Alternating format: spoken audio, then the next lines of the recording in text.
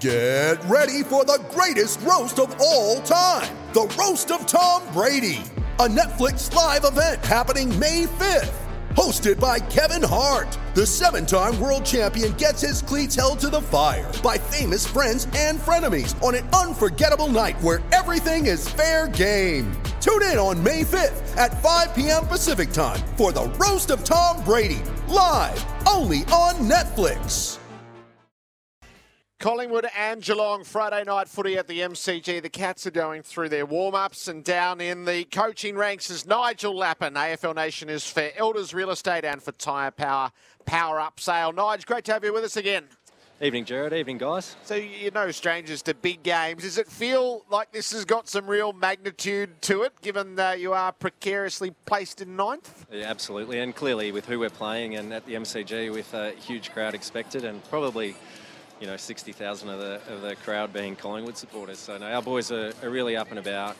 The list that we've got, obviously we've got some injuries, but the list that we put out tonight are in really good health and really looking forward to the challenge. Just give us your insights into the flow of the season. It feels like you've been reaching for something. Every now and then it has materialised, but it's been fleeting. That's how it's looked from the outside. What's your analysis? Oh, that's a great summary, really.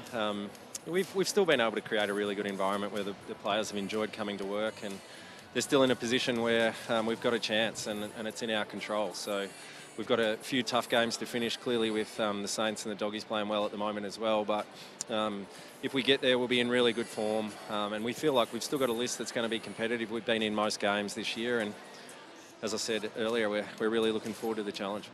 G'day, Nigel. Leon Cameron, how are you? Yeah, good, Leon. Just with Dacos going out of the team, and we know such a damaging play he's been probably thrust into the midfield really early in his career, but what he's done this year has been outstanding. With him out of the team, and you look at Collingwood's midfield and you go, now there's Pendlebury, De Goey and Mitchell. You go, okay, no Dacos. Do you look at and discuss, well, maybe Atkins comes in and goes really hard on a De Goey and going, well, if their best player's out and we can take out De Goey, does that give us a chance to... for a chance to win the game tonight by taking out one of their best? Yeah, it's a really good point, and De Goey's played really well against us, for the previous 3 or 4 times we've played them, so we'll definitely be putting a fair bit of attention to him. They do play really well as a collective, so their ability around the ball to use their numbers and then get forward really hard, and their forwards lengthen really, really hard and create a lot of space between layers. So they're a really difficult team to defend, and if you do give De Goey space, he's the best finisher, one of the best finisher in the game, if not the best. So we'll definitely be putting a fair bit of attention onto him, and clearly, as every game, and you know this as well as anyone, Leon, like if we can compete really well and give our forwards a chance, we've got some firepower up in our front half, but they've also got a very good defence they're playing really well as a collective, so it's going to be a ripping game, I think. Big week with the retirement of Isaac Smith, mate. I mean, you would have seen him from afar. You've been at the Cats for a long time. You would have seen what he did at Hawthorn, but he's been at Geelong for a few years now. He's a Norm Smith medalist. How did the week unfold with him? And just a few comments on what he's done at Geelong in his short period of time. Well, to be honest, it was a real surprise to us as coaches. We were very keen for him to keep playing. And the reason being, it's pretty obvious to everyone, he's just got a thirst for the game, an unbelievable enthusiasm for life in general, but he just brings that enthusiasm to the footy club every day. He's been someone that has come in from a really good organisation, clearly with the Hawks, and worked under a lot of good people and played with a lot of good players, and he's really challenged us with the way that we do things, and we've welcomed that challenge, and he's really enjoyed our environment, and we're really going to miss him. His work rate is second to none out on the field. He enjoys himself, but he's also been a real positive influence in that he's a coach game day. He sees the game unbelievably well, and he's able to articulate that really well to the players out on the field. So we're really going to miss that when he's gone, and hopefully we can give him a really good send-off with the last few games of the year and play some good footy, and he'll be an integral part of that.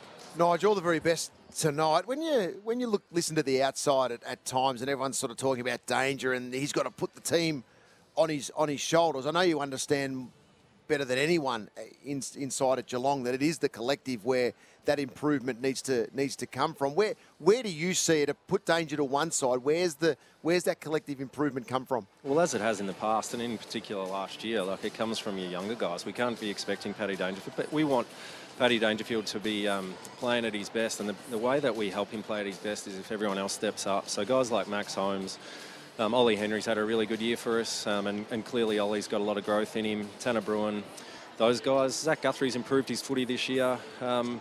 So look, Tom Atkins again, Graham Myers, those guys are elevating, and when those guys are playing well, particularly in finals games, it allows your stars and your gun players just to get to work and do what they do really well, and they don't feel like there's added pressure because they've got trust in the people around them. So we need to keep developing our youth. Every club says the same thing. As we do every year, like Andrew Mackey and his team will be looking at and some senior talent if that's possible to bring in and add to our group. But organically, you're looking for the growth in the youngsters. You closely work with Max Holmes, Nigel, and he was excellent. His rounds 14 to 18 were brilliant, back to his very best. The last three a little bit quiet again. How do you deal with the ups and downs there from a young player, obviously trying to just reignite the final part of his season? Yeah, well, it's for him just understanding and building that independence in himself that he knows out there, and he knows his game intimately, and he can get himself back in the moment if he feels like he's starting to drift. So, when you look at all the gun players in the competition, their ability to be able to keep themselves in the moment and do what's required. As a third-year player, Max is really developing in that area. He's got all the attributes. He's an amazing athlete. He's good in a contest. His skills are really good as well, and he's working on that part of his game, and he's improving right before our eyes. And he's going to be someone, as I said, with Tanner Bruin and Ollie Henry, like if we're going to get the job done over the next few weeks, we want those guys with a few years' experience and with that much talent stepping up and helping the team out.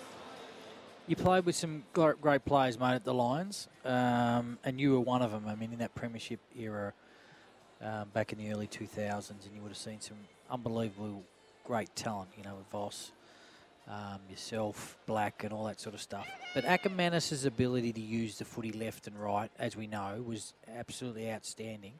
I'm not comparing Ackermanis to Myers, but when I see this young fella play, what he does with the footy, going inside 50, we all know is the hardest kick, the money ball kick. Do you see that at training when you arrived at Geelong? I mean, he's only, 4 or 5 years into his career. Have you just seen this develop, or did you know it was always there? It's just a matter of getting games in him, and now he's just the ultimate finisher going inside 50? Yeah, we knew it was always there. Like from the moment that we saw him, we really liked him as a Geelong Falcon, just because of the reasons that you're talking about. He's just... he's one of those guys that can make time slow down. His decision-making is elite. His cognitive abilities in general just to make the right decision. Like, he doesn't always execute the skill perfectly. He's done it unbelievably well this year. I mean, that's the one difference with Acker. Left to right foot, Acker's skills were just out of this world. And Grimes, he's beautifully skilled as well. But, yeah, just his cognitive abilities to be able to choose the right option at the right time. That's what we've always admired from him. But the other parts of his game he's really developed this year. Like, he's become a really good contested player consistently. In terms of on-field coach, I spoke about Isaac Smith before. He's an incredibly smart player, and he's incredibly important to our forward line because he is an on-field coach as well. So we're very proud of what he's been able to do this year, and we hope he's a really good player for us over the last few weeks.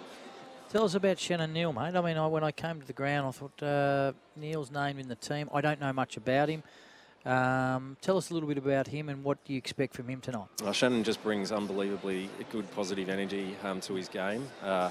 He's a very tall man. He's ruckman size, a bit over 200 centimetres, but he's an athlete. So as a kid, he was a 400-metre runner, so he was a gun. We're sort of trying to coach him to play like sort of Nick Rewalt used to play, like a traditional sort of centre-half forward that can get up the ground, mark the balls on the wings, and then get forward and really challenge the opposition by getting in behind them at the right time as well. So this is his first game for the year. He's only played a few games, so all we really want from him tonight is to get out there and, as a young player, enjoy the moment, get around his teammates, play his role, and try and take his moments when he gets the opportunity. And we know he's going to be better for the run, and really excited about what he holds in the future.